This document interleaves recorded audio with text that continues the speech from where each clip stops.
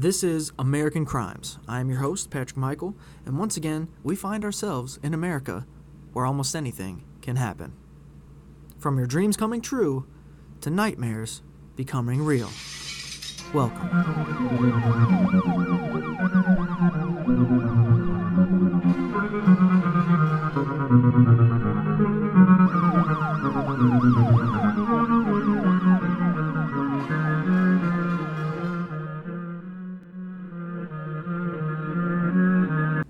Hello again and welcome back to American Crimes. Thank you guys so much for enjoying what I've done so far. I've merely only put out an introduction episode and an episode about Houston, Texas and the Mary Morris murders. If you have not checked that out, please check it out. Crazy story. Was not expecting it to be nearly as good as it was, and it was very surprising.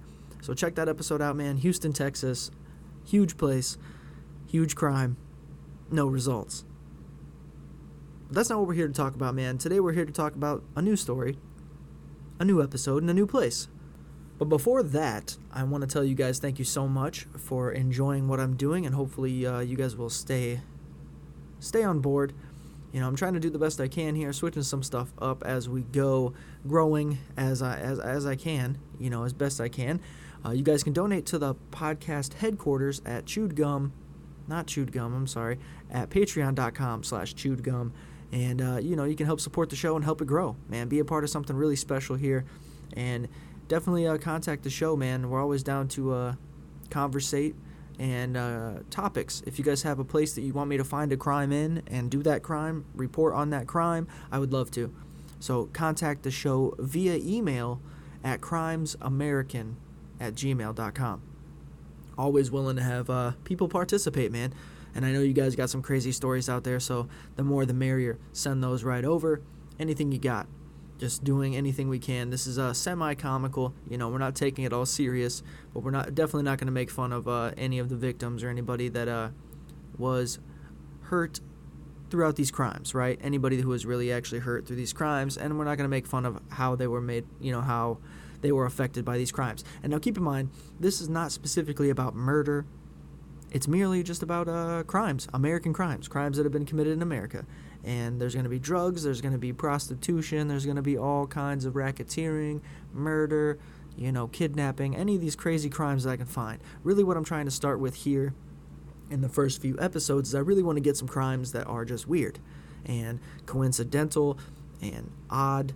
And, we all love that show, Unsolved Mysteries, back when it was still around. Robert Stack, amazing stuff, amazing show. I really, even as a kid, just when he would come out in his raincoat and talk about the crimes, you were just intrigued. And that's kind of the same idea I want to have here. And I want to talk about those cases that people aren't talking about and the cases that are unsolved. But I want to do it in an interesting way because it's really interesting for me. This is a show for you guys, but it is a show for me as well because I'm doing the research. I want to find out this information. It's very curious, It's like I'm learning about it at the same time you are, because I will take the information, I'll save it, and then I'll go back to it and record the episode, because it's not as fun to know what the outcome is going to be. I like to be surprised just as well as you are, and it makes it more, like I said, makes it more interesting, and I'm enjoying it, so hopefully you guys are. But today's episode, like I said, is going to be taking place in a little-known place that we like to call in the United States as Goodhart, Michigan. A lot of us know Michigan. A lot of us don't know Goodhart. And we're going to look into that right here before we actually get into the crime and everything that took place on this horrendous day. Goodhart, Michigan is a little town, very, very small town, in fact. In 1877, Goodhart's population was merely 100 people, with 3/4 of it being Native Americans. The little village actually had a school for Native American children, 2 stores, and a Catholic church. There was a blacksmith, a doctor, and a post office. But by 1905, the entire tribe population had left. More businesses included a butcher shop, fish store, tavern, and shoe shop were also added. But nowadays, there's only 1 or 2 stores actually left in this vicinity, in this area, this small town. Very, very small town. Goodhart is actually located in Emmett County in Redmond Township. It's southwest of Mackinac City and north of Petoskey. and it's on the lake of it's on the border, the shoreline of Lake Michigan, looking out on Beaver Island. It's also located smack dab on the Tunnel of Trees Scenic Heritage Route. So obviously that does say something about its beauty. It's a very scenic, beautiful place. Very small as well. But we are not talking about 1877. We're talking about 1877 is when this place was obviously established. But we're talking about 1968. And what was going on in Goodhart, Michigan in 1968? A lot of interesting things, man. Let's talk a little bit more about Goodhart and its history. Now, because Goodhart is such a small place, we have to talk about the actual township that it's located in, and that is the Reedman Township. And it's a civil township of Emmett County, like we had mentioned. It's in the U.S. state of Michigan. The population as of 2000, so 32 years since the incident that we're actually focused on here today, the population was only 493 people as of the year 2000. So you could imagine, nearly 35 years prior to that, it had to be less. It's a summer destination actually for such famous people as Jim Abbott. He's a one-handed major league pitcher, famous for throwing a no-hitter for the New York Yankees, and Bob Seger. So the famous American singer, Bob Seger, also has a place apparently out here in Reedman Township. Like I said, it's a very scenic place, very beautiful. And it seems as if rich people, not just rich, but rich famous people are coming, purchasing property out here and spending summers and vacationing out in this area. It's pretty interesting, man. Could you imagine running into Bob Seger or Jim Abbott out there in Michigan, or up there in Michigan? It's nearly Canada. It's very close to that.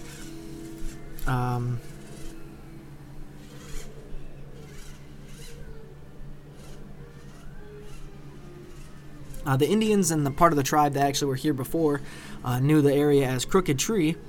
In 1741, Jesuits established a mission to the Native Americans, and it was known as Apatowaying. By 1823, the Jesuits had built the first structure here, and the area was known as Middle Village. St. Ignatius Church was destroyed by fire in 1889, and it was eventually rebuilt. There's some interesting facts about the area. Goodhart is actually an unincorporated community in the township on the shore of Lake Michigan. It's on M119, about 13 miles north of Harbor Springs and 8 miles south of Cross Village. It was the center of the Ojibwe settlement under the leadership of Joseph Black Hawk and his brother Goodhart in the early 19th century. So it's named after the brother Goodhart, but it's spelled differently. This township is not spelled like good and then, your physical heart. It's spelled like Kevin Hart, like H-A-R-T, Goodhart. It's kind of surprising that that guy hasn't actually found a place up there just because of his last name being so fitting. But let's talk about what actually was going on and what the crime is like out there with such a small population.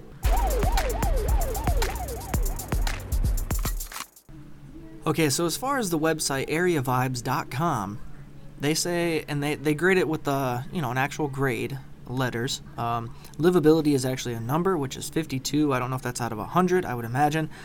Cost of living is an A-.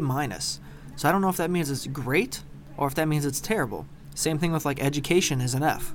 So education's got to be terrible, right? So A-, cost of living's got to be great in Goodhart, Michigan. The housing is an F, which is strange. It's kind of contradictory. The amenities are C. Crime is an F, employment is an F, and weather is an F. So the weather sucks, employment sucks, and so does crime.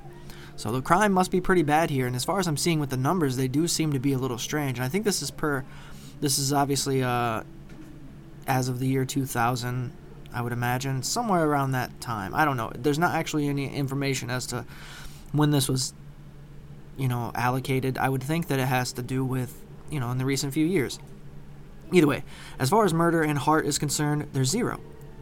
There's 96.2 rapes. There's 0 robberies. There's 625 assaults, and that's per 100,000 people. So keep in mind, this is a very, very small percentage of people. So that number is obviously way higher for the simple fact that, because look, Hart has such a small population, the assault number for just that small town is 625. But per Michigan, the entire state, it's only 308. Does that make sense? Because it's such a smaller number. Anyways, violent crime, as far as Hart is concerned, 721, burglary 721, theft 7,355. So people are stealing shit out there in Hart, as it seems. It just doesn't seem like it seems like a remote place to a certain extent, but I feel like there's still a population of people that have somehow ended up living there for a certain amount of time and it's became their place. That, or because people know that it is, pretty luxurious. People are going out there to vacation. Bob Seger, Jim Abbott. Are they assuming that there's stuff that they could rob, that they could steal? Because obviously that's one of the bigger numbers we're seeing here is theft, robbery, But if you want to move to Goodhart, Michigan, and live amongst Bob Seger and Jim Abbott and, possibilities of a bunch of crime, I found a 4-bedroom, 3-bathroom, 25,860 square foot house on 3,063 West Hazel Road for $179,000.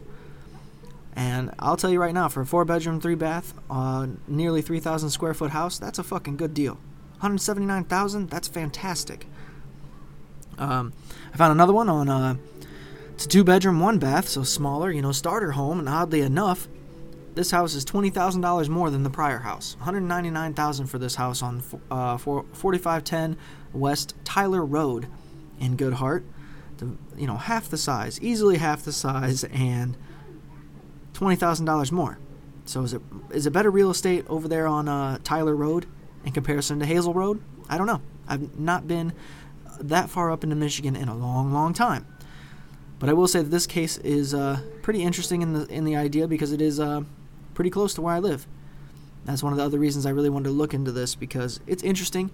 It's a very intriguing case, but it is also kind of close to home. I'm very close to Michigan. I've been to Michigan many times in my lifetime, and kind of looking into this crime right now. It's crazy. So from the information that we've actually gathered, I feel like this isn't your atypical small town. This isn't your atypical little place, this getaway. In most cases you would feel like, everybody's ultra friendly and cordial to everybody and just being genuine. But from the statistics that we have looked at so far, it feels like that's not the case. With this many people, there shouldn't be this higher rate of crime. And this untimely crime that we're going to talk about here shouldn't have happened. But let's get into that right now.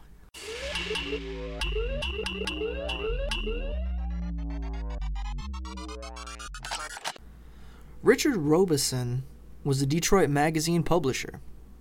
He evidently found out that an employee named Joseph Scolaro III had embezzled $60,000 from the company. It was speculated that the employee drove up from Detroit to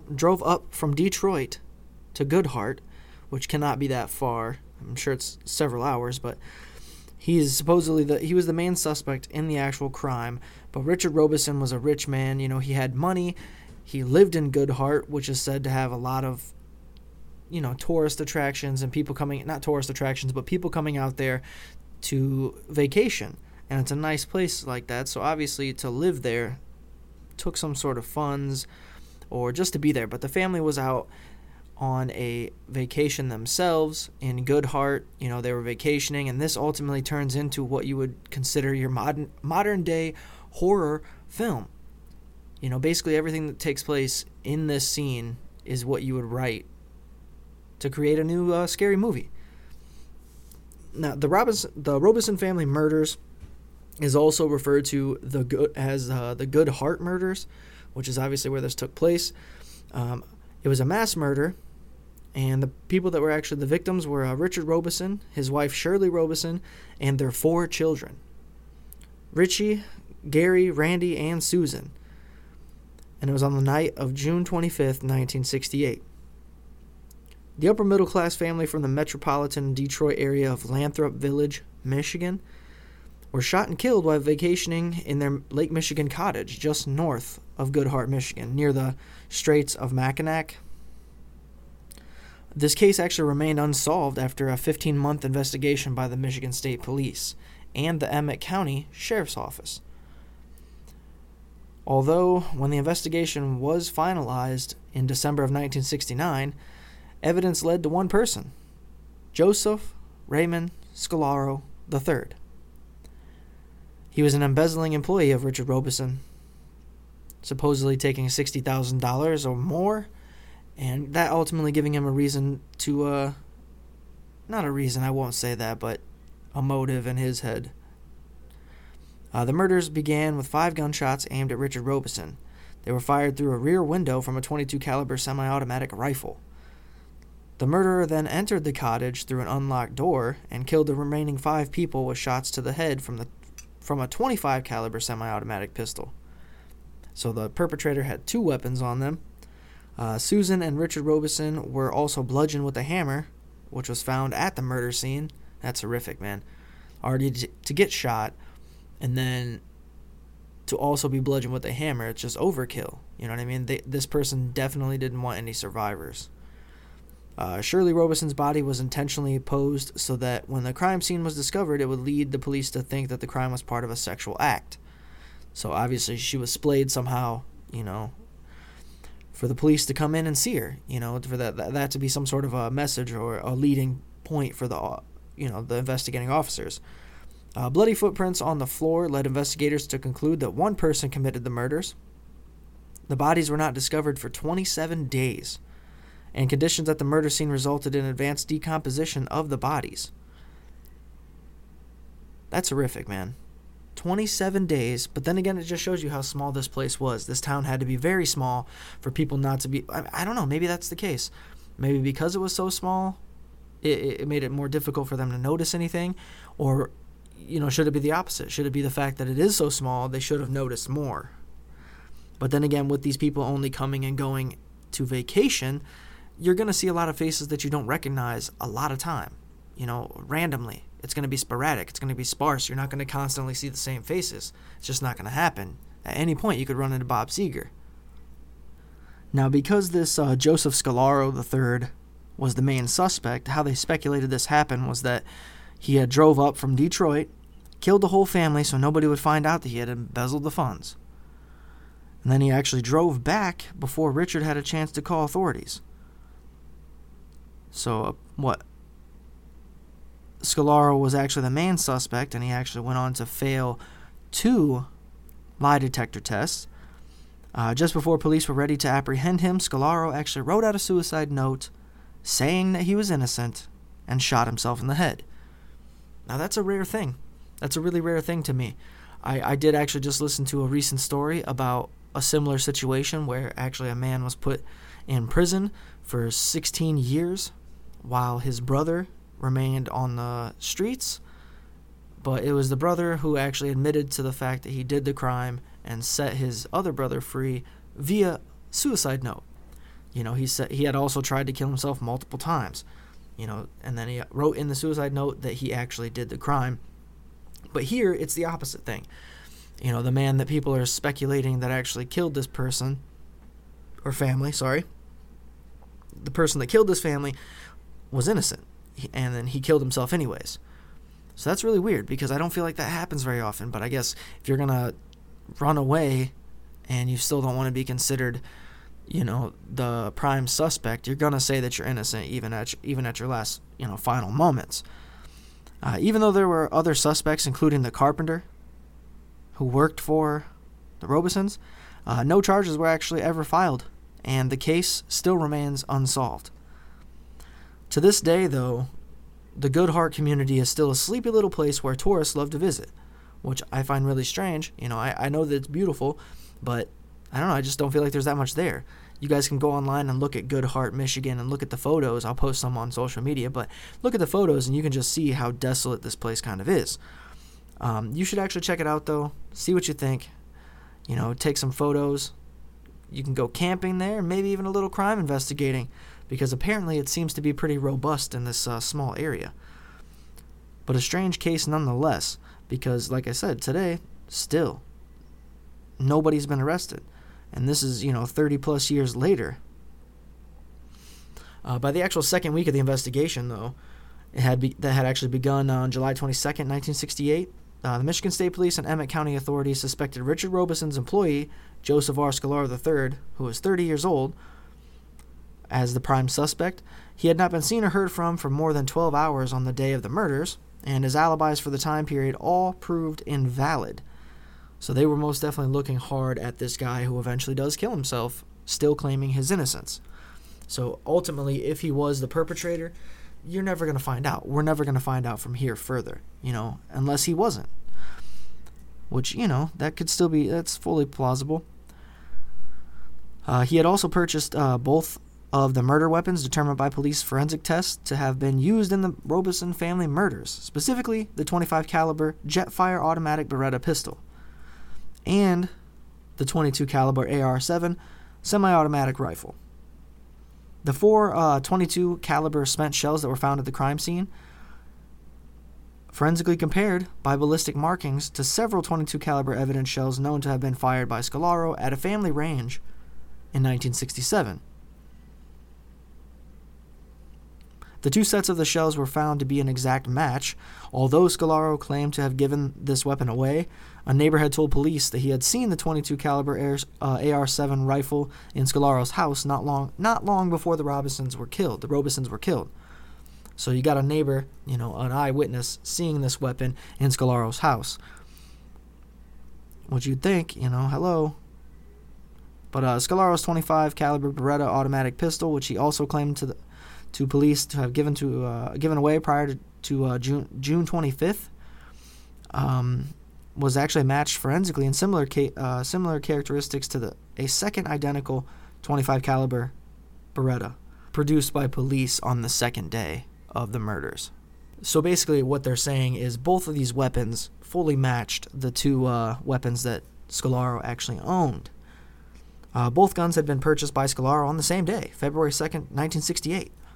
Also found at the murder scene were several Sacco .25 caliber spent cartridges, which are a rare 1968 Finnish brand sold only for limited time a few weeks in Michigan through January and February prior to the murders. It was documented by investigators that one of the actual few Sacco ammunition purchasers in Michigan had been Joseph Scalaro III. Scalaro's statements that he had given away both of the missing murder weapons and the Sacco ammunition prior to the 25th of June proved invalid. They obviously found evidence that said, hey man, you didn't give that shit away. They were actually one more part of his elaborate scheme to obstruct the investigation of the crime. During the lengthy murder investigation, it was determined by a forensic accountant that more than $60,000 was missing from the 2 combined businesses of Richard Robeson. The 2 Robeson businesses had been left in the care of the suspect, Scalaro, prior to the murders, so he had control of the assets, man. The 2 investigating police agencies involved in the case presented their combined evidence case report to the jurisdictional prosecution on December 17, 1969. The detailed report implicated Joseph Scalaro as the sole perpetrator of the mass murder crime. In mid-January 1970, Emmett County prosecutor Donald C. Noggle, Noggle, decided not to bring charges against Scalaro at the time, citing that the 2 missing murder weapons and the absence of his fingerprints from the crime scene. So basically this, his prosecutor doesn't want to put the charges on this man who eventually comes to killing himself and still saying that he didn't do this. But during the course of investigation, the suspect, Scalaro, failed 2 lie detector tests. A 3rd test was judged inconclusive as to the truth. So there he is, sitting there behind that, behind that polygraph thing that we all have seen so well, and he fails twice. How do you fail twice? Were the same questions asked? If the same questions were asked, then you already know that the guy's the main suspect. He did this. It was also noted that he tried to deceive the polygraph interviewers in his pre-test interviews. So he's trying to lie the whole time. Why do that if you have nothing to hide? 4 years later, a newly elected chief prosecutor in Oakland County, L. Brooks Patterson, believed the Robeson crimes had originated within his jurisdiction and reopened the prosecution. When the prime suspect Scalaro learned of the impending charges and arrests, he committed suicide on March 8, 1973. Scalaro left behind a typewritten note on which he wrote, and I quote, "I am a liar," which he spelled wrong, "a cheat, and a phony." That's what he says. And he says, with a list of people he had swindled in multiple business schemes, He then added a handwritten note to his mother on the same sheet of paper saying, and I quote, "I had nothing to do with the Robesons. I'm a liar, spelled correctly, but not a murderer. I'm sick and scared. God and everyone, please forgive me." End quote. That's crazy. Since Michigan law does not permit an open murder case to be officially closed, the suicide of the prime suspect Scolaro placed the case in an inactive file. Thus, many questions remain unanswered. Over many years, other crime theories have surfaced, but to date, none have ever been substantiated. That's crazy to know, man. Like I said, being in such a small place with a minimal population, how could something like this occur? And then you find out that you have no evidence. You don't have enough evidence to prosecute somebody, or the prosecutor just doesn't want to prosecute somebody. It's like you got to get somebody in there on trial, man. You have evidence pointing towards somebody. He needs to be questioned a little more thoroughly because children died. Not just adults, not just a wealthy business owner, his whole family. That's more of a reason to get, let's fucking figure this out. It wasn't one person. There was obviously more motive to this than meets the eye, right? To go in there and, I embezzled $60,000 and I have to kill, a family of 6 people. That's crazy. Those who actually personally knew Mr. Robeson were quoted in the 2 police reports on file saying that they had never known a better family man, friend, or business partner. So he's a good dude, as they all tend to be. The victims always tend to be, relatively living on the right side of the law. This guy was just on vacation with his family. And then this stuff happens, and they actually say it's pretty much just like I said, you couldn't write a better film script, with the situation that happened here. You got the overkill, the guy comes in, he's firing from outside, comes in, continues firing, and then proceeds to use a hammer on everybody else. Like, that whole house must have been mayhem. So how does it go 27 days before anybody notices anything? And when they do notice something, it's merely the smell. It's the scent, the stench. That's how long the people had been in there, the whole family. That's absurd. Especially if you lived anywhere near those people, or you were vacationing anywhere near those people, you would have saw them.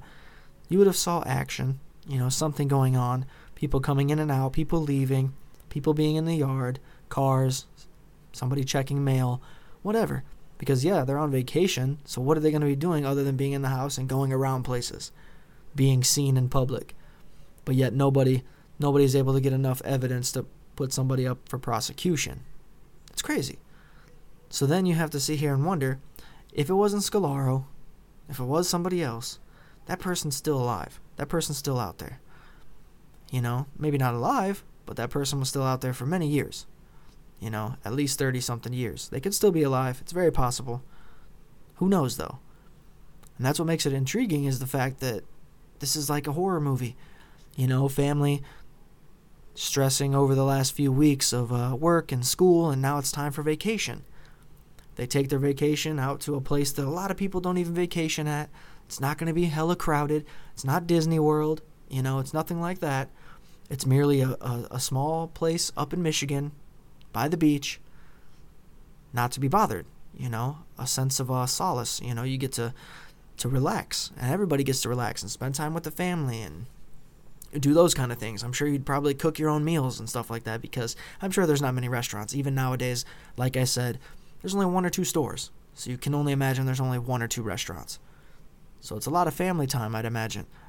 But instead, somebody decides to start firing a weapon through the window, at their father, and then, havoc ensues.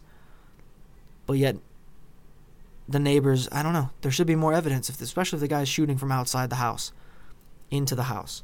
If that's really what took place, then somebody should have seen somebody outside of these, this family's house. That's crazy. Crazy. But that's our story, man. That is Goodhart, Michigan. Check that out, man. Another unsolved case. I didn't expect that to really happen. I didn't expect it to be unsolved, honestly. I kind of went in here with blinders on. But it is unsolved, man. Just like the last one. Just like Houston, Texas. Unsolved. This is a lot more years later than Houston, Texas. But nonetheless, still not solved. Still no answers. That's kind of how it goes, though. It's kind of how it's been. There's some of them that we can get, answers for, and then there's some that we can't. But it always begs the question, is that person, the perpetrator, the criminal, the killer, are they still out there?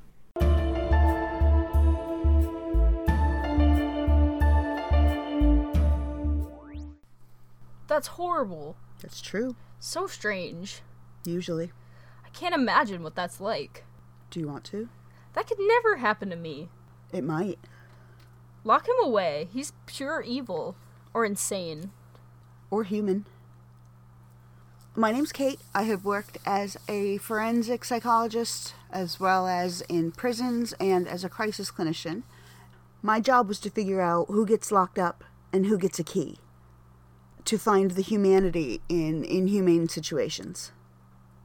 So, are you sure you really want to know? Yeah? Maybe. Because by the end of the episodes, you just might end up thinking... I felt better before I knew that. You can find me at IWB Podcast on Facebook, Twitter, sometimes Instagram, or you can email me at iwbpodcast@gmail.com.